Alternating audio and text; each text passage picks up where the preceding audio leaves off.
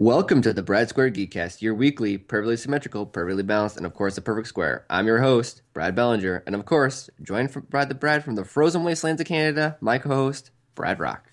Thank you, Brad. How's it going? Pretty good. Is it a frozen wastelands up there today? It's not yet. It's not yet. We still got probably another good week before, the blizzards start and the snow pours in. Typical late September Canada weather. So you guys are lucky. You guys are always like sort of attuned to the cold weather. Down here, I think it was like last night I saw my breath, right? When I went outside, I was like, okay.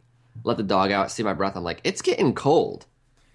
Before I know it, I'm gonna have to start sleeping in like my pajamas. I don't want to know what you're sleeping in now. It's not even that cold here yet, though. I don't know. We're getting, 20-degree weather days. I don't know what that is in Fahrenheit. Oh, that's not Fahrenheit. Oh, I was gonna say if that's Fahrenheit, then that's cold. Yeah, no. You guys have a really, really weird system that doesn't make any sense for temperatures. Well, we have some sort of sense. Okay, 0 is when water freezes. How hard is that? 32 is when water freezes. How hard is that? Why would water freeze at 32? Because water boils at like 200.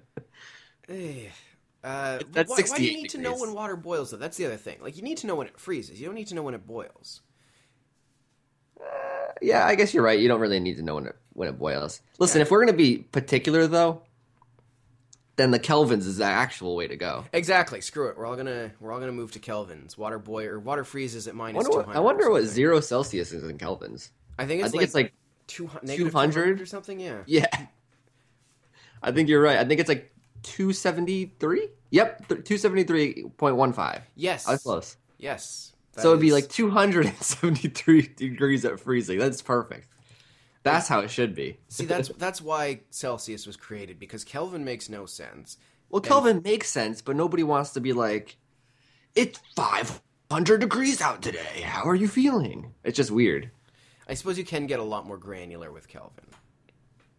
But then the human mind is kind of conditioned to think of temperature in what we use to measure it, right? So for you guys, you can probably tell the difference pretty well between I don't know, 30 and 31 Fahrenheit.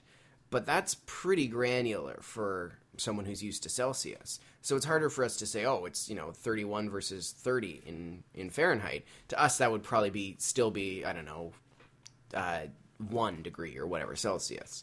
I don't know. I think your mind kind of gets used to what you're used to. So I'm sure if we were dealing with Kelvin regularly, we'd probably get used to how granular those changes are. But now, I mean, the difference between 100 and 101 is probably so minuscule to us. Yeah, it's Did I get too abstract for you? No, you didn't get abstract, but the temperature things are so stupid. 32 is 0 Celsius, right? Yes. And 31 is negative a half Celsius for us. So it's like so stupid. Like, why do we even bother? Well, I think the idea is that Fahrenheit you can get more granular than Celsius. Yeah, and then Kelvin's about as fine-tuned as you want, right? Which I guess makes sense for chemists and stuff. You probably need to know. Well, yeah, that because you want to know granularity. the exact temperature. Yeah. And you want it based off of 0 being nothing moves, which is always theoretical because you can't reach that. But yeah. Because theoretically, just time would stop at that speed, at that temperature, right? Really? Well, time is something that we've made up, so Yeah, but we've made up time, so time technically wouldn't stop, but so in Kelvin, then 0 is at a point in which nothing moves. that doesn't make sense though. If negative 273 is boiling or is freezing, No, or what? is it No, positive? positive 273 is freezing. Oh, okay, that makes sense then. So at 0. 0 is as low as it goes. It doesn't do negatives. Okay, so 0 is just the coldest we can possibly theorize. Yeah, it's basically the end goal of cold, but you can't get close to it basically because there's nothing to get things that cold. Okay. Because Well, like that was our science lesson for even today. space has like stuff moving, right? Yeah. Stuff vibrates in space. Even like your table like vibrates, your computer vibrates just a little bit. Yeah. Wasn't that the whole like string theory and all that crap? Yeah, Yeah. that's like a whole nother topic for another day. That'll be when it's like the BradSquared science cast. We'll Yeah. fumble our way through string theory, which I'm sure neither of us understand even Nope. slightly. Nope. I understand it has to do with strings. Yeah. All right, so science So where do you want to aside. start today? Sorry? So where do you want to start today? Well, I think we should start with a little bit of retro. So Mighty Number 9, which is the spiritual successor to Mega Man. It's been made by the Mega Man development team. And earlier in the year, it was pushed back. It was originally scheduled for September 15th, which obviously has gone and passed. And now it's been given a new release date of February 9th, 2016. Yeah. So, Brad, are you at all excited for Mighty Number 9? I know I've mentioned it before on the cast. I'm a huge Mega Man fan, but what are your thoughts?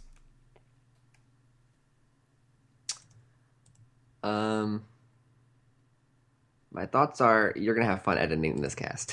I just got like a message saying like something weird on my computer, so I assume my recording just refreshed. So have fun with that. Okay. So yeah, Mega Man. I'll be honest with you. I've never really gotten that into Mega Man, but when you hear about something like coming back from like the past, right? Like they have like television shows dedicated to like bringing back like cartoons from when you were like a kid. Yeah. And like that always brings me nostalgia, even if it was like one of the shows like I've never watched, right? Yeah. Well, It's it's just kind like, of the oh, Shenmue man, 3 I effect, remember. right? Yeah, basically. It's exactly the Shenmue 3 effect. So I'm excited to see Mega Man come back in this Mighty Number 9. I probably won't play it, but it's nice to know that it's there in case I decide to change my mind. So I've done a bit of a 180 on it, right? Like, I mean, I was originally very excited. I'm a huge fan of Mega Man, specifically the Mega Man X series. Like, it holds a very special place in my heart. I loved how tough it was as a kid. I mean, it was unrelenting, or at least the original Mega Mans were. The music was great. Who doesn't want to be a robot shooting, lasers or whatever out of his arm? It's a great little story, especially when you're a kid. And Mighty Number 9 does seem cool and seem interesting and seem to capture that sort of fun spirit of Mega Man.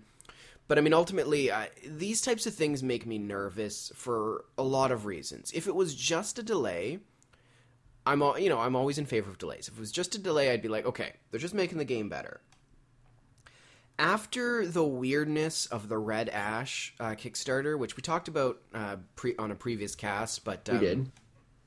we did a little bit. We didn't follow through the whole story, but so Red Ash is the spiritual successor to Mega Man Legends that they wanted to do.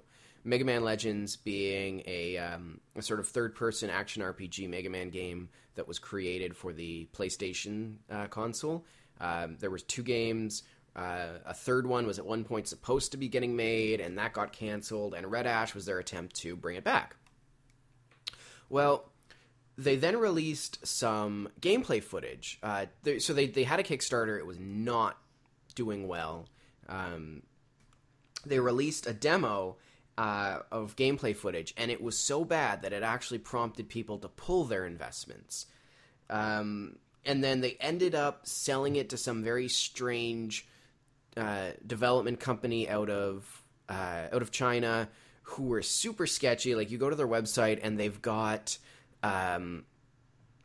information, or not information, but they've got like artwork and stuff from Halo games, like completely unlicensed stuff that's promoting their brand. A very, very strange company to have chosen. The whole thing looked really sketchy. And then That just sounds sketchy. it's so sketchy. Like, if you go to the website, it's literally like Master Chief talking about how games suck that aren't developed by this company or something really weird like that. And then you get you get this story coming out. From all accounts, people who have played the demos of Mighty Number 9 were really underwhelmed. So I can understand them pushing back the delivery date by about 4 months. But whereas I normally would say, pushing back delivery date just means more bugs were found than expected. They're just trying to get things better. But given what happened with Red Ash, it just makes me concerned that they're so far behind that they're not going to deliver something quality. I hope that I'm wrong, but... So you mentioned... maybe you didn't, but this thing was kickstarted as well, right? Yes, this was a Kickstarter. Just like Shenmue and a lot of other Yep. retro games coming back. This was one of the first sort of big retro game coming back Kickstarters. Well, they raised more than $4 million, so Mm-hmm. I mean, it's not near what game development is nowadays, but it's still a good chunk of change.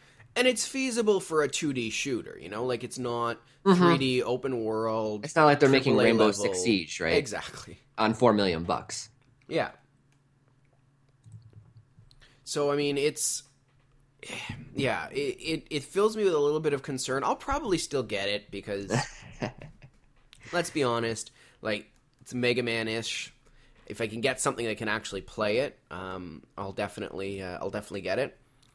But right now, I'm calling it. This is going to be, like a C+ level game. Like this isn't going to be, something that gets really good reviews. This is going to be something that you're going to pick up for the nostalgia factor, but I think everyone's going to be a little bit disappointed in. That's fair enough. I think that's where a lot of these sort of games have, like in all of our hearts, right, is like the nostalgia fact, right? That's why all these people like threw money towards like Shenmue 3, right? I'm sure not a lot of them were like, oh man, like this game's going to be fantastic, right? They're just like, I really just want this retro nostalgic game. It's going to bring me back. And so I'm going to donate to it, even if I don't end up picking it up, which I hope a lot of them pick it up, especially since they donated so much money to it, right? But yeah. I think the other thing, too, is a lot of people who are donating haven't necessarily played it or played the originals. Like, you think of how poorly Shenmue 1 and 2 sold. I seriously doubt that all of the backers have actually played and fondly remember Shenmue. And you know what? Truth be told, they'll probably going to get a little bit disappointed because Shenmue, for what it was very immersive. It was very ambitious, but it was kind of boring. So I'm sure that people know about this game that has such an emotional and vocal minority that supported it and loved it, and it embodies everything that was great about early 2000s video game development. Reaching for the stars, trying to do things that had never been done before, and the kind of elements that Shenmue introduced are still being used in Western RPGs today. Like the concept of complex patterns and daily routines for NPCs. Mm-hmm. This is something that, to this date, things like Skyrim still employ. So it had such a profound effect on gaming in the long term. It had such a vocal minority who loved and, wished for Shenmue 3. So it was able to garner a lot of people who just really got on that train of like, oh my god, Shenmue 3, we never thought this was going to come. But by and large, I'm sure a lot of them have never actually played a Shenmue game. Doubtful. They probably heard of it. Yeah, exactly.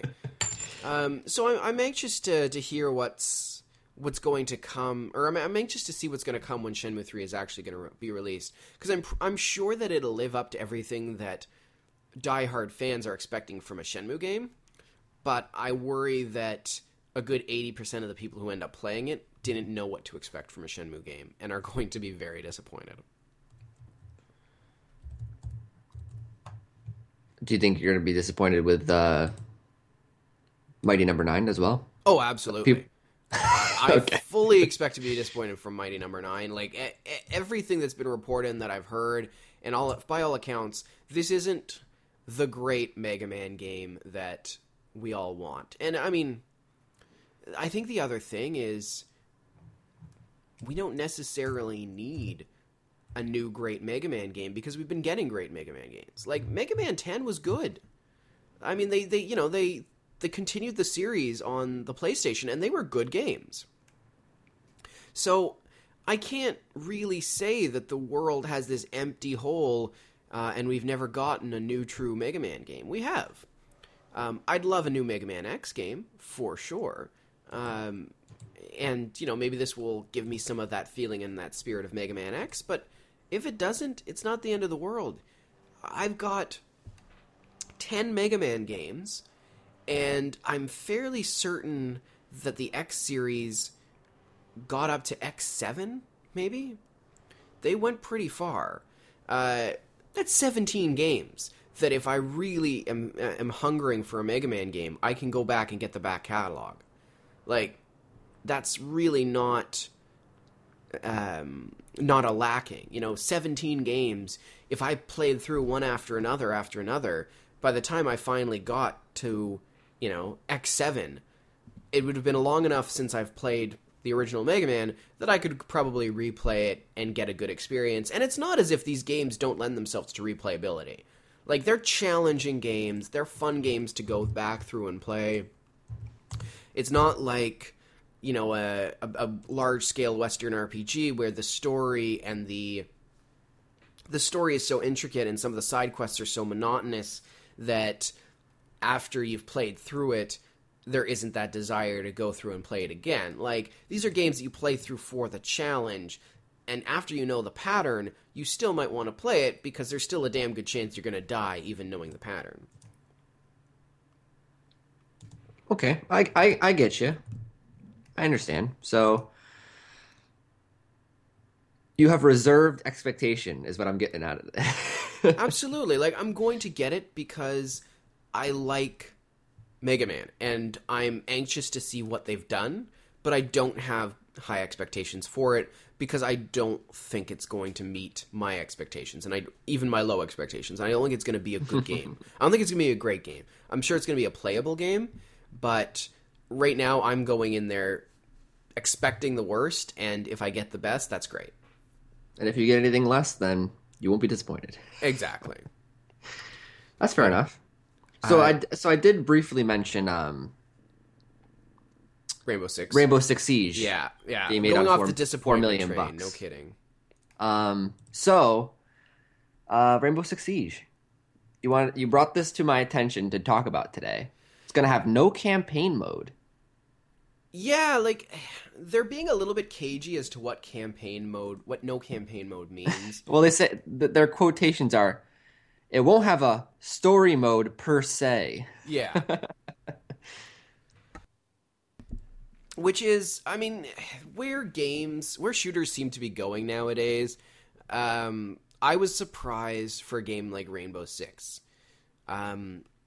And I don't know, like, maybe I've been too out of Rainbow Six for too long, but I've never been one to play Rainbow Six for the engaging online campaign mode. And I know online multiplayer mode. And I know a lot of people have been, but I've never found it that great to play a multiplayer game, because Rainbow Six is powerfully unforgiving.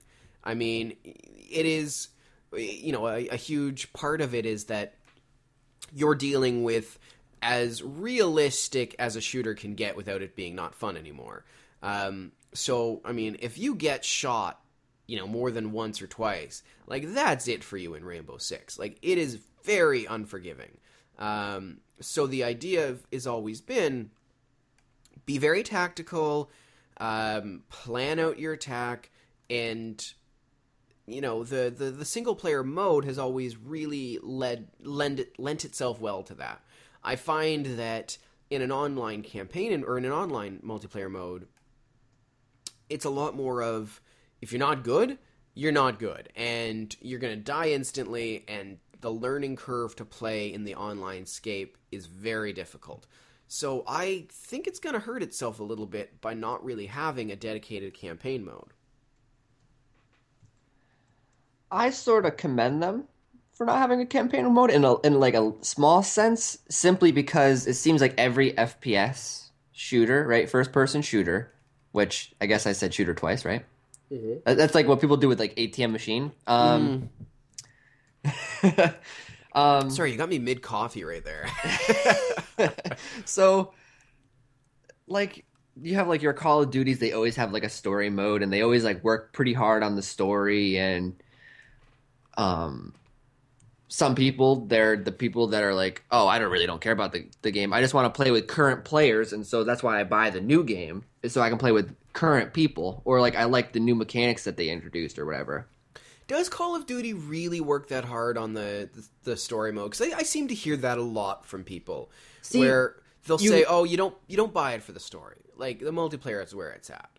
And my reaction is always like, "Then why is it a $60 game with a campaign mode?" See, the reason I say that they put effort towards it, right? I say that because, well, it because they hire like specific like voice actors and stuff. They don't get like C celebrities in. They get like actual, like I'm trying to remember a good example. They Well, had Kiefer Sutherland. He's in. He does a voice for Call of Duty, doesn't he? I think so, and they had for some reason I can't remember his name for the life of me. I feel bad about it. He's the guy from the Avengers and the Marvel Agents of S.H.I.E.L.D. What's his name again? You know what I'm talking about. Yeah.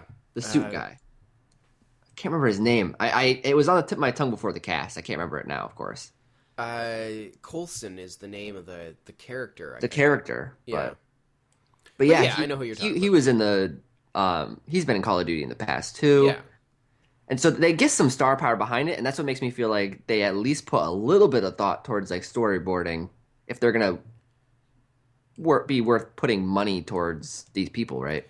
So, Brad, this is a really good point. Like, do games really get better by casting these A and B list celebrities, or is this stunt casting?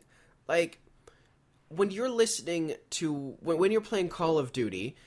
I don't know if you play Call of Duty, but are you ever like, oh yeah, like that's that guy. I'm getting a real good voice acting experience because it's this very professional celebrity.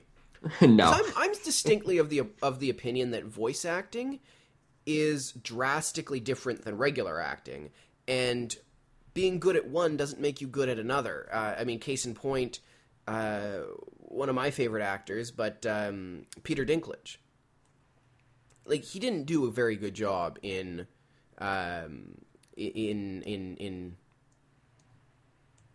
Destiny. Thank you. I'm like the Taken King. What's the I was actual like, does he want to get saved? Is he gonna figure this out on his own? Yeah. You're just gonna watch me squirm or listen to me squirm. No, like, I mean, Peter Dinklage didn't do a great job. I don't think anyone disagrees with that. I think it's part of the reason they brought in Nolan North. Because voice acting isn't exactly easy, and it's a different way of doing things than just regular acting. And then you get, very professional voice actors like Nolan North, who do a very good job and turn out quality work time after time. I mean, there are some actors who can bridge it properly, like having Mark Hamill in the Batman games is a good idea. He's a very talented voice actor. He's been the Joker since the early 90s. Like, it makes sense to use him. But I don't know if Call of Duty needs to, and EA need to shell out money for really high-quality voice actors, or not high-quality voice actors, high-quality actors, like A and B-list actors. I think that's inflating a budget and making it, I think it doesn't have the right return on the investment. That's my personal opinion. Well, you mentioning it just made me think about it a little bit. in the sense of why they're casting these particular people. And you actually made me think about it because they don't even attempt to like they don't put these people's voices right on some sort of character that they modeled's head. The character literally looks just like him. Yeah. So like Yeah. clearly they're going for the star power. There's no doubt about it. Like they are attempting to feed a little bit off of his star power for this, obviously. Otherwise they would do a really good computer rendering of somebody who doesn't even exist, right? Just made up out of their minds, but instead they go for making it look just like the actor. Like any actor that they've had that's like an A or a B list, Yeah. They play themselves basically, but with a different name. Well, that game that you talked about a few weeks ago on the cast, the one where it's sort of that horror game and you're making choices. Right. Yeah, that's Until Dawn. Yeah, so that's a good example because they had a lot of not huge celebrities, but I mean actual actors doing the voice acting, and they modeled the characters after those actors and actresses. Oh, like Hayden Panettiere. I gotcha. Exactly. I was like, there's actors in that? And then I was like, oh, shoot, you're right. There's Hayden Panettiere in it. Yeah, and there's a few others. There's a few others. Yeah, I can't think of any. Again, they're not major actors and actresses, but like even Hayden Panettiere is not really a major actress, but no, she also was in like a TV series that some people recognize her from. Exactly. So. Like she's memorable from Heroes back when that was huge, and she's done other things. I'm hoping that Reborn or whatever that's coming out. I hope that lives up to my expectations. Oh my god, I can't imagine it will. Didn't that premiere this past week though? It did. Have you seen it yet? No, I've been holding off to see if it's good or bad. Because if it's bad, I don't even want to watch it. Well, I went back and I rewatched or tried to rewatch Heroes a few years ago because the first season I remembered so fondly. It got terrible after that, but I suffered through the bad stuff, dude. I suffered through it, and it didn't get any better. Well, see, I went back and tried to rewatch it, and I was like, this is terrible dialogue. Like, I was so disappointed. I remembered Heroes being this amazing show, and then rewatching it, I was like, this is god-awful. Like, I can't believe this became the huge event that it was. And that was back when TV was becoming huge events. Like, people talk now about how cable television and is becoming like the new thing, and it's trumping movies, and they're getting these huge actors and actresses to come onto these HBO shows. And that this is like a new dawn for TV. But you go back to the early 2000s or early to mid, and television was having these major events. Like Heroes was huge, Lost was huge, reality TV was immense. Like you look back at the ratings of television back then, and it far eclipses what we have now. But no, I mean, I went back and tried to rewatch Heroes, and I was so disappointed in it. So disappointed. So I'm not looking forward to Heroes at all, because I don't even remember it fondly anymore. Going back and rewatching it completely ruined it for me. Yeah, luckily, I think I mentioned it like on maybe like our first cast probably. I had mentioned that like I watched the first season and then I just sort of fell out, didn't have the time. And so I watched it fresh, basically everything but the first season, which I rewatched. And the first season was a little bit, thank goodness it was like the best season, because it did sort of leave a sour taste in my mouth from watching it a second time. So this was recently you rewatched everything? Like a month ago. Oh, wow, okay. And you enjoyed the first season, though?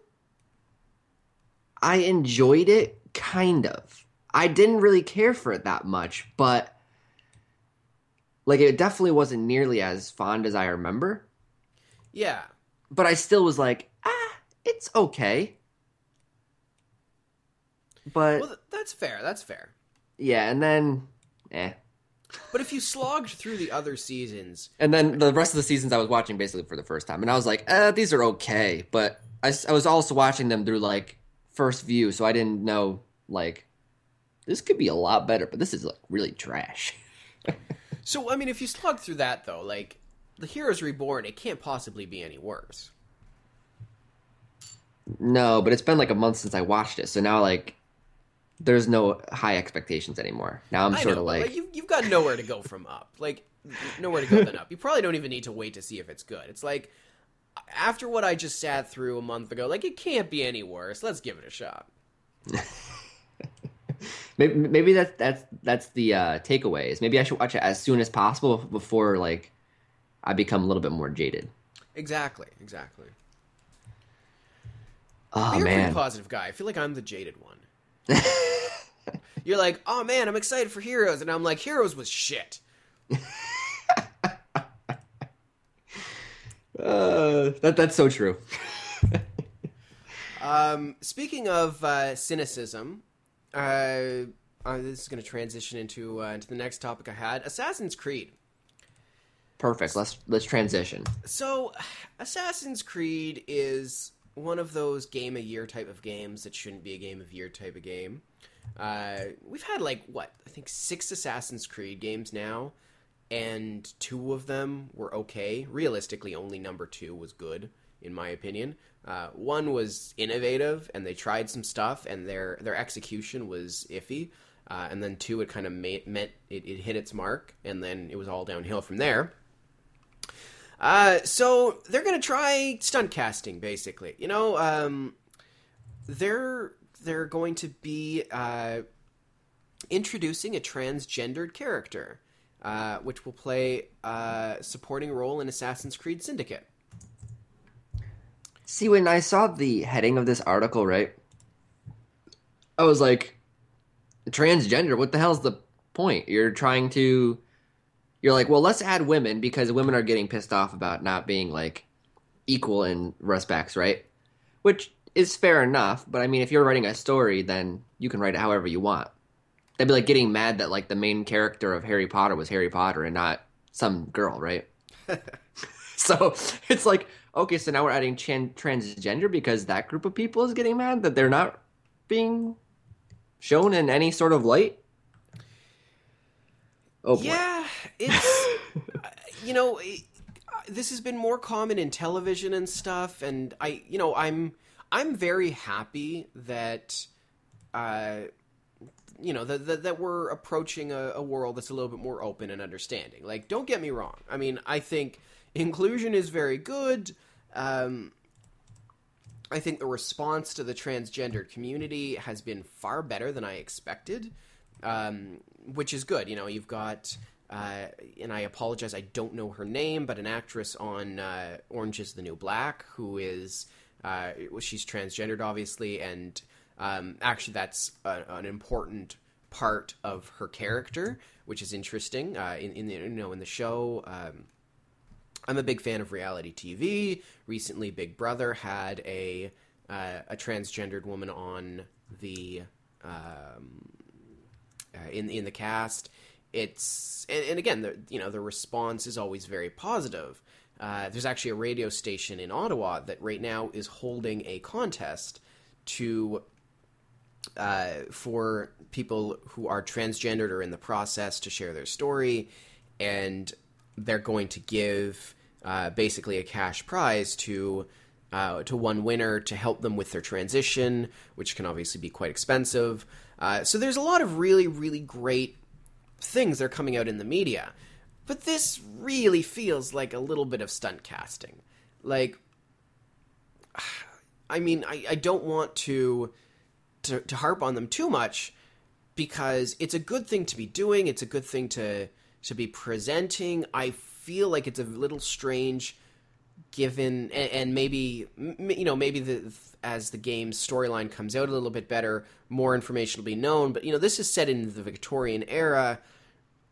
I'm hoping that the transgender character is set in sort of the modern times that always gets interplayed into Assassin's Creed, because I feel like a transgendered individual in Victorian times will make a little bit less sense, but I don't know, maybe the world was more open than I'm thinking back then. I mean, I'm having to tread lightly in this conversation, because as much as I want to rag on them, like, it's not if it's a bad thing to be doing. I think it's because it's Assassin's Creed, and because this is a game series that is failing so hard each and every time, and are, progressively turning out worse and worse games that are more and more of a disappointment. And they do things like this. They try to throw something in there to make people come back to it, and to, throw their hands up in the air being like, hey, we're still relevant. We've still got a game that you used to like. You can still jump off the top of a building and land in something. Hey, look at us. Like, I think people have mentioned before that maybe a break is necessary, right? Yes, absolutely. Let you be missed, sort of. Yes, give us 3 years off of a game so that we'll actually come back to it. Like Pikmin is a really good example. I think I've owned every Pikmin game. I've only really played Pikmin 1. Like, I think Pikmin 3 is currently sitting on the Wii U, is currently sitting, it was a gift from my wife, unopened. Because I love the idea of Pikmin. It's fun, It's cute, it's something I thought she could get into as well. But I don't play it that much. But it was a great concept that I'm still a little bit interested in. And every time I think about it, and think about the fact that I've got it unopened, I'm like, oh man, I should play Pikmin. It's a fun game. I feel like I heard something in the news about something that, like, coming back. Yeah, they're in a fashion, maybe not exactly, but I almost think we might have mentioned it briefly on the cast, but they've announced that the next Pikmin is close to release. But it was weird. They announced it actually back in an interview in July that recently, this was a Japanese interview that recently kind of surfaced and people paid attention to it, and then said, oh my god, Pikmin, back in July, it was new, or it was almost done. So when's it coming out?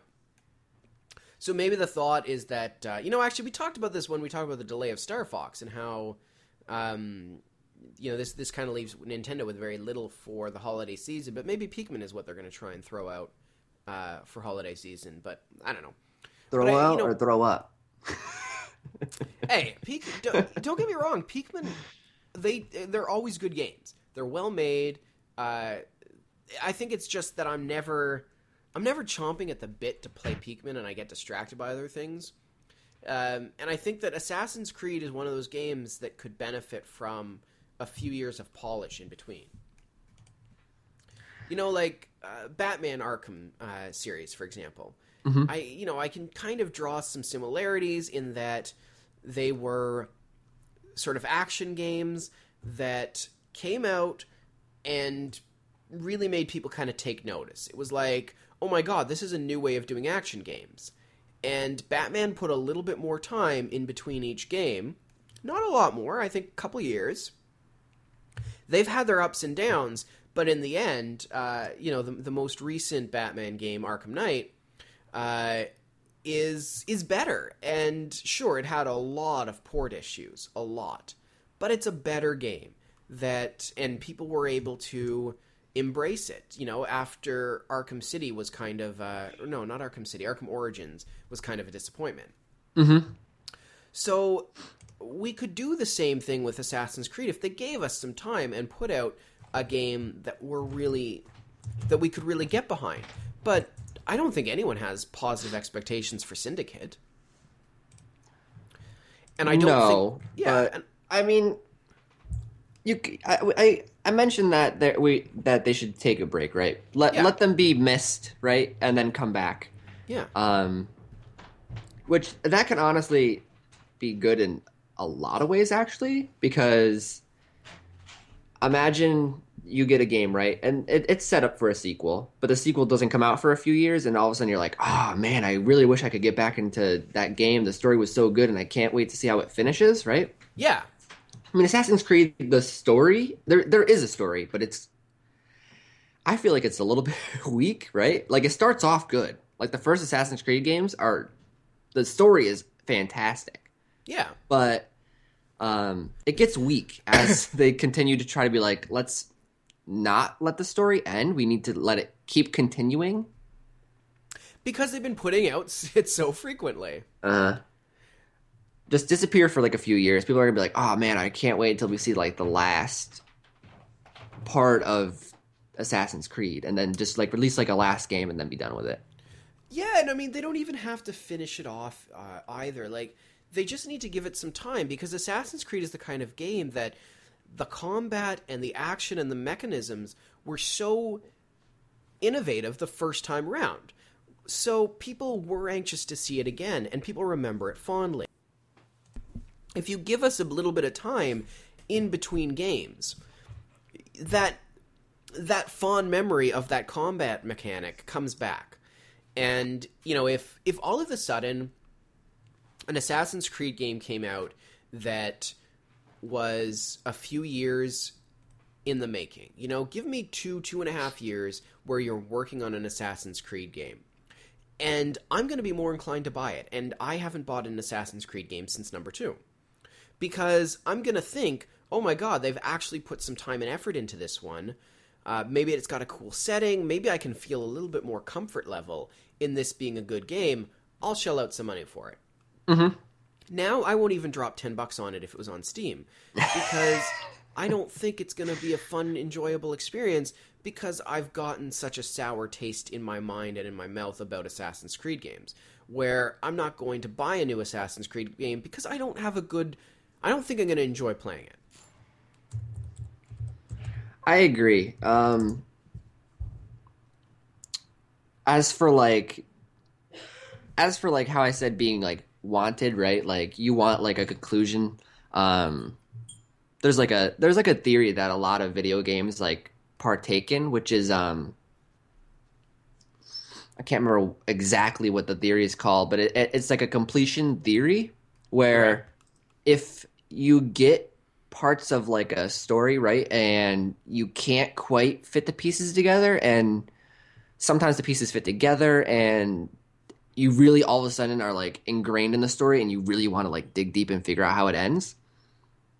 The same sort of plays into place here, where, at the start they gave you like story, and you're like, okay, can't wait till the next Assassin's Creed comes out, and they build upon the story. Now there's so many of them and the story's sort of gotten lost in translation that people don't have that, oh man, I really want to figure out and locate all the secrets in the game to complete the story, right? They really don't care. Like, I don't care about the story anymore, right? Yeah. I'm not going to pick up, if I'm going to pick up an Assassin's Creed game, it ain't going to be for the story anymore. God, no. Because you don't... And, you know, that's the other thing with them coming out with an Assassin's Creed movie. Like, it makes it harder to care. Because you're not invested in a story. And the excitement and action that you get in an Assassin's Creed game is always going to be better than what you're going to get in an Assassin's Creed movie. Because you can throw reality out the window and, you know, dive off of a giant building into a bale of hay. Mm-hmm. Like, sure, you can do that with stunts and stuff. And, you know, God knows that's going to be in the Assassin's Creed movie because it's so iconic. But it's so much more exciting action that you can get into a video game. So if the action in a game is arguably going to be better and the story you don't really care about anymore, is there really a need for an Assassin's Creed movie? I'd argue no. I'd argue the same. It's so well, you could argue the same thing about a lot of things though. Like trying to think of another, like they're doing like that Five Nights at Freddy's movie, right? That doesn't sound like a game that needs a movie. Plenty of other games don't need a movie. Like, I don't need a Mario movie. That's for sure. Oh, come on. The Mario Brothers movie is... No. Okay, did you hear this, by the way? We didn't talk about this on the cast. It happened a couple of weeks ago. But Shigeru Miyamoto, in an interview, stated that Mario's full name is Mario Mario. Oh, are we talking about... They were doing like some sort of like publicity stunt where they were having Miyamoto answer like a lot of like questions like who's Bowser's dad and that kind of thing. Maybe, Is this what we're talking about? Yeah. Like I didn't go through the full. I didn't catch the full sort of context of this interview, but it was just I blew my mind that he actually made this canon. Like this was. I saw something on Twitter, dude. He was like, they were like, tune in tomorrow because Miyamoto's going to answer some questions. And like, it was like a short, like it's not a GIF because it had sound, but it was Yeah, like yeah. some guy goes, "Who is Princess Peach's father?"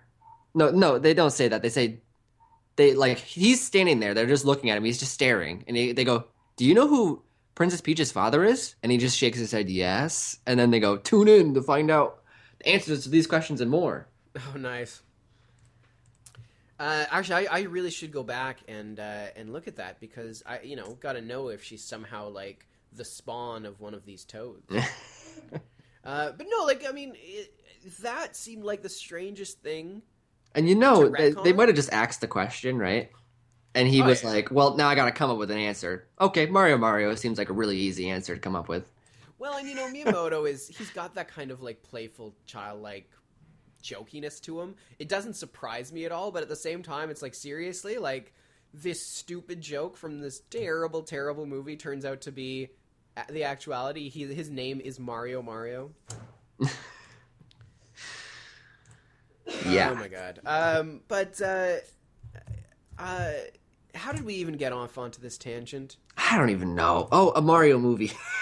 Yes, we needed that Mario movie. That was a great Mario movie. Brad, before we go off video games, tell me, is there anything that you've been playing lately? To be honest with you, I actually haven't played all that much recently. I mean, I've played a little bit more of Destiny. I've gotten to a point where I really don't want to like bug my friends who have already finished these things, right? Because I'm trying to start from the scratch and I'm doing the new stuff as well. But a lot of the people didn't do the old stuff as well, so they're done, right, with the new expansion Yeah. already. And I'm just sort of really breaking into it. And so I don't want to like create like a fire team and make my friends do like the same mission over again so that I can actually pass it. I've gotten to a point where level 40 is the max. It's always been the max. Yeah.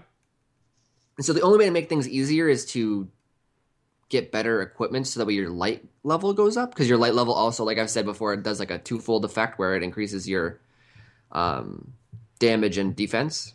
Yep. So basically, the better the stuff, the more light, the better the stuff. So that's really my only option at this point. But to get gear is kind of hard and difficult. So it's either I bug friends to help me out so it's not just me against the mission. It could be like me and two other people. Or do it on my own, but the level missions have become like 38 and 39, and the max is 40, so the missions are hard no matter what, unless you're Yeah. doing it with other people. Yeah, So, but I mean, Destiny must have some sort of like matching system. well, there is matchmaking, but not for these particular missions. These missions you have to either create a party on your own or do it solo. But I mean, is there no like lobby or anything to No, find out? no. There's lobbies for a particular missions that are called strikes. Those have actual PlayStation matchmaking. So the best you can do is like go on the internet and go onto a Find people subreddit. or find my friends that are already playing Destiny and ask them, be like, "Hey, do you mind doing this mission again?" Are you mispronouncing ask? Yeah, it's I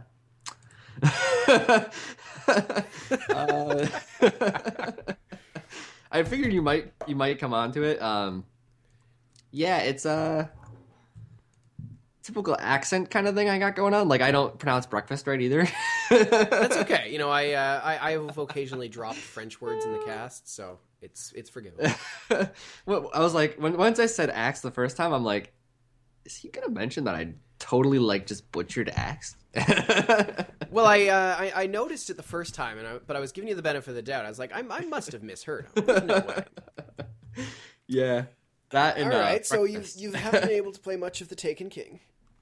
Yeah, basically it's me at this point just smashing my head against a wall, hoping that I can just eventually beat it.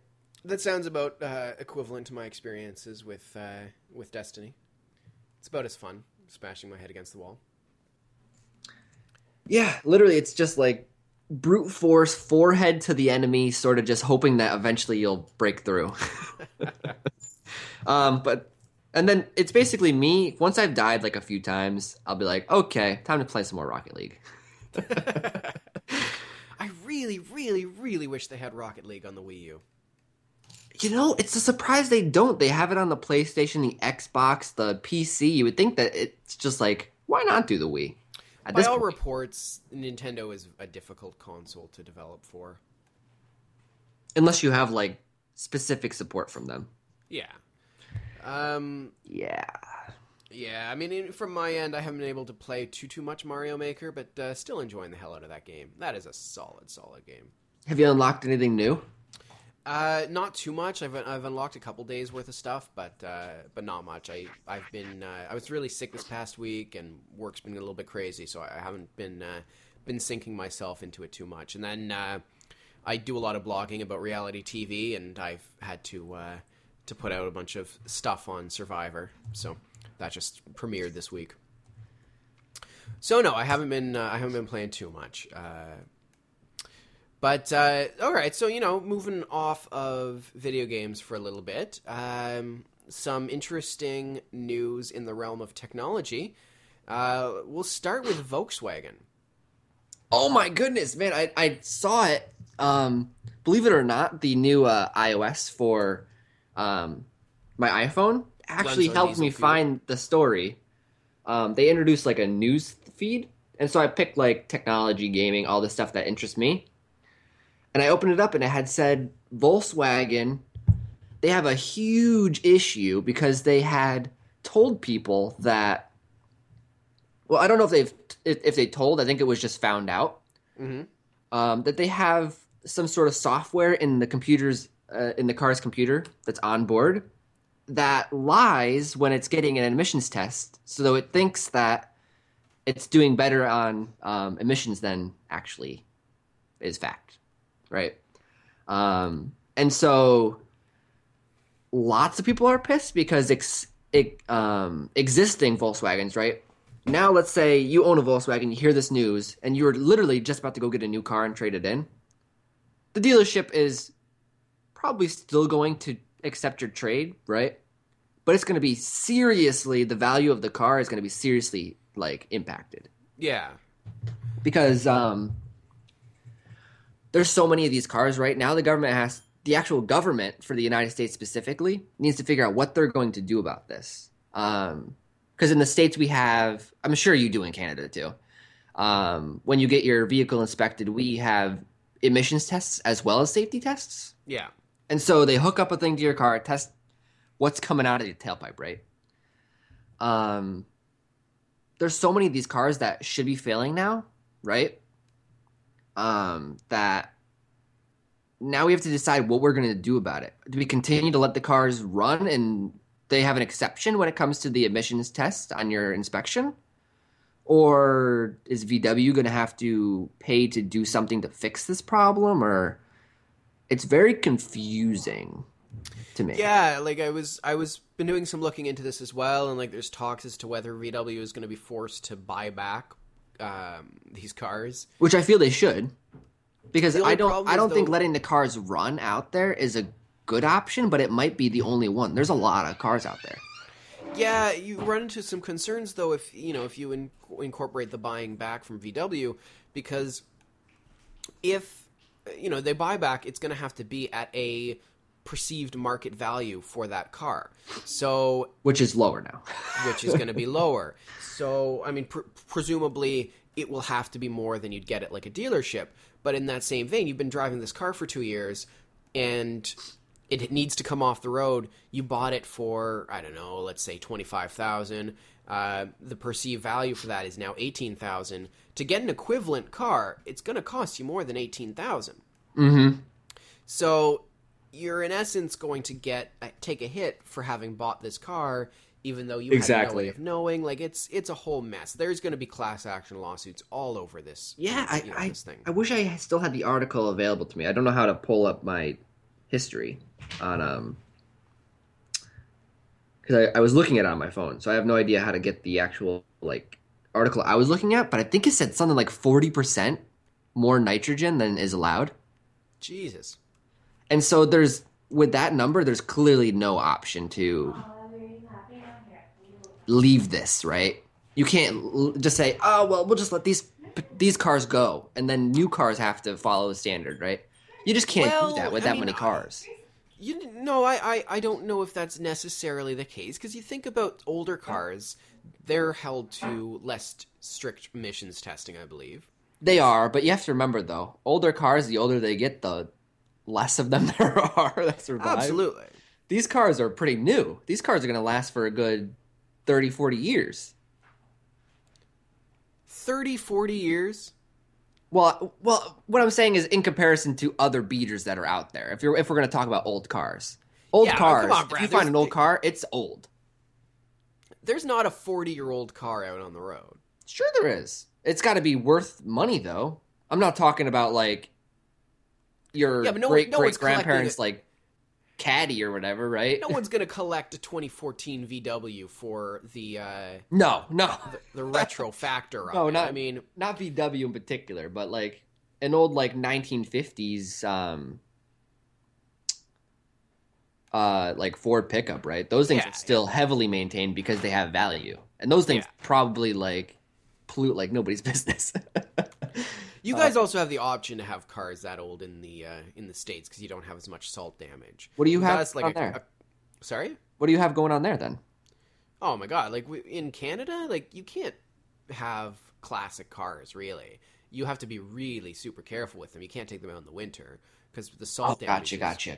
Like our cars will last maybe 15 years if it's a Honda because just the rust factor. I gotcha. Yeah, well, it's sort of similar here because I mean there is a salt issue, but people who have those kind of cars here, like if you have like a 1959 Ford like pickup truck, right? That's like painted like I don't know, let's just say like John Deere green because that's like an iconic color, right? Then obviously if you're ever taking it out in the winter, you probably bring it into your garage and like sponge bath it or something. Like these people are crazy about their cars. Yeah.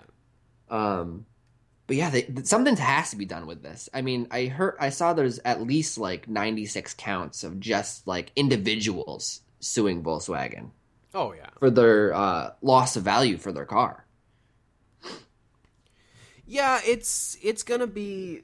Yeah, it's certainly not going to go away in a week. This is going to be a long, drawn out issue, and this could be a serious hit to Volkswagen in the long term. And I mean, the Volkswagen also has a bunch of subsidiaries. Like all this got found out on a BMW car. So the other question is too, like how far is this reaching in Volkswagen's models? Yeah, because they don't make just beat bugs, right? Yeah, no. There's Volkswagen. You've got BMW. I'm pretty sure Bentley falls under it as well. Like this, it's not a small car company. Speaking of completely disreputable practices, last topic I had to talk about was ad block. So it was recently reported. Before you go any farther into it, Volkswagen owns a lot of stuff. I just looked it up. Audi, Bentley, Bugatti, Lamborghini, Porsche are overseas brands that are like affiliated with them. So that's a lot. No one's buying a Bugatti for the emissions. No, they're not. And also, so few are bought. How worth it is it for them to be like, let's put the system into the car that cheats on the emissions test, right? Yeah. More quote unquote affordable cars. I say quote unquote because, I mean, BMWs aren't really that affordable, but. No, but Volkswagen is considered one of those reliable family brands. Like, you buy a VW because you think it's safe and it's reliable and it's going to last you, and now you're finding out that it's polluting like crap. Yeah, like it's going to be there's going to be big hits to the VW brand from this. Yeah, but so you were talking about ad block and companies paying, right? Is that what you were getting to? Companies paying to be able to just slip right through the cracks? Yeah. So ad block is now going to allow companies to pay to be whitelisted.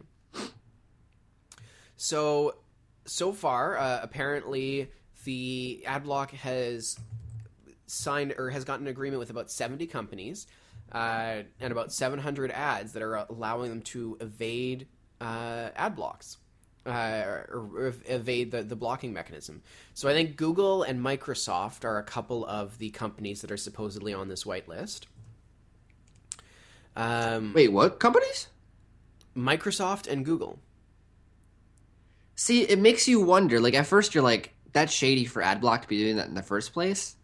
But I feel like the companies that also pay for it could be. I could think just the same of them, right? Where they're like, "Oh man, we're getting through." Like So that is. so you're thinking that it casts sort of a negative light on them? Yeah, on them as well. Because it's like, okay, Google knows about AdBlock and they're actively paying to get around it now. Yeah, but I mean, do you really? I guess I view it differently. So AdBlock, their whole purpose is to prevent us from seeing ads. Google and Microsoft, like we know that They make these money are based on big ad behemoths. Yeah, like Google has AdSense itself, right? Yeah, And then if like you count YouTube and the ads that play on there, I don't think anyone's really going to view them as negative for because people realize that they want their ads to be shown, they want to get through like it well, and the seems, companies that are paying Google want Google to be able to yeah. show these ads. So So I do feel the same way, but I also feel like it's like this company like shadily offers the thing, and then these companies are like, oh yeah, that seems enticing. I mean, I don't. It almost makes me. It doesn't make me though. View them in Yeah. a negative light, but it almost does. Where I'm like, that's kind of weird. Yeah, so like I mean AdBlock has come out saying, don't worry, like we're not going to let any invasive ads through. They're going to continue to block most ads, but still, I mean, this is Well, change your name then. It should be called Invasive Ad Block. well, no, yeah, it's AdBlock Plus now. Maybe it should be like AdBlock Minus. We'll block most ads, just not all ads. I do like the idea though of well, maybe not allowing people to buy it, because that thing sort of that definitely puts a sour taste in my mouth. It doesn't kind of, it definitely does, where they're like, Google, so how about you pay and we'll let you through. I think some should be just let through. It shouldn't be that kind of way. I mean, everybody's got to make money, but I just feel like for instance, if people who like quit their jobs do things on YouTube and such, right? Those people rely on the ads, and therefore they should be protected, and Google should be responsible for protecting them. I suppose I don't find that AdBlock is really the same thing though as I don't know, like I get what you're saying, and you want content creators to be able to make money. Obviously they're producing value, they're doing it for free, they're getting funding in response, but I think there's other ways for them to be able to do it. A lot of people get by just fine with AdBlock still running. I agree. AdBlock isn't. The other thing is too, AdBlock isn't used immensely by a lot of the people that. It's it's the 80-20 rule, right? Like you get 80% of your income from 20% of the people, and those 20% of people are not going to be using AdBlock. Probably more than that. Like the big diehard fans of a lot of these people that will put advertisements. Yeah, they in their like videos, disable they're not it. going to be using AdBlock. Or they'll disable it for these people if they know how. Like, Yeah. I don't think it's that big of a deal. See, you bring an advertisement, and it makes me think of another thing. Like you have, like the main gripe I had, because I've had multiple like TV show movie streaming services, right? Like Netflix. Yeah. I used to have Hulu Plus as well, because it had some of this. It had TV shows a lot quicker and movies a little bit quicker than Netflix does. But it also didn't have like some of the old stuff I really enjoy. Well, they play like an ad quite often, and they'll play like 3 in a row. And people complain about ads like that, right? But oftentimes people forget that ads are what pays to be able to have Netflix and not Netflix, but Hulu Plus specifically, right? You pay for a little bit of it, right? But it doesn't cost them how much you pay to run Hulu. I think the beef people have with Hulu is exactly that. They're already paying for it. Why are they getting an ad? That is what bugs me. I'm okay with an ad on like Pandora if you're free, right? When Yeah. you pay for something, that's what bugged me, and that's why I don't have Hulu. Is Yeah. because it bugs me that they're like, you pay for it, and then they give you extra ads on top of that. I did get an email from them though, because like I've previously had them, and they're like, "Oh, thank you for canceling your subscription with Hulu. You make us a better person." Really? Yeah, and then they were like, and because of a lot of people doing what they've done by canceling with us, we've decided that we're gonna add for a couple bucks. We're gonna add a tier where you don't get any ads. And I was like, oh, okay. I mean, I don't have it still, but oh, and they were like, oh, and have another free month on us or something like that. Yeah. I think I've gotten like before I just started just giving up and just paying for Netflix. I used to get Netflix, right? Use it for the month, cancel it because I didn't really care for it too much. I could do without a little bit, and then wait a couple months, and after a couple months, they'd be like, "We've seen that you've left. We'd like you to come back. Here's a free month again," and I would just use it again. So Mr. But they raised Moneybags, the who price, just so it's bought not a worth it. brand new PlayStation because it went better with his design or his decor than his other PlayStation, refuses to pay for Netflix. Well, I pay for Netflix now. That was a while ago. That was before I had the PlayStation. Okay. Back before you came into all this PlayStation money. Well, also now I just pay for it because I got like you get like legacy pricing, right? Where I started paying for it back when it was like $7. Now it's like $12 or something like that. So it's like crazy expensive. And when I say crazy, of course I don't mean like it's not that much more expensive, but It's is a more. little bit better than cable. We'll put it that way. Yeah, All right, Brad. It's coming up to that time again. it is. We have all of our loyal listeners who are finishing their commute or their work day or their workout, and we need to let them go.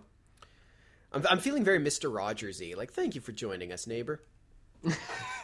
But no, it was a very negative cast. It was a very cynical cast. It was today. like polluting the earth, and Mega Man might not live up, and Rainbow Six has no stuff. There was not a single positive story that we covered. No. How about I just add on to it that I played Rocket League and I got better, and I joined people that are better. Positive. There you go. There you go.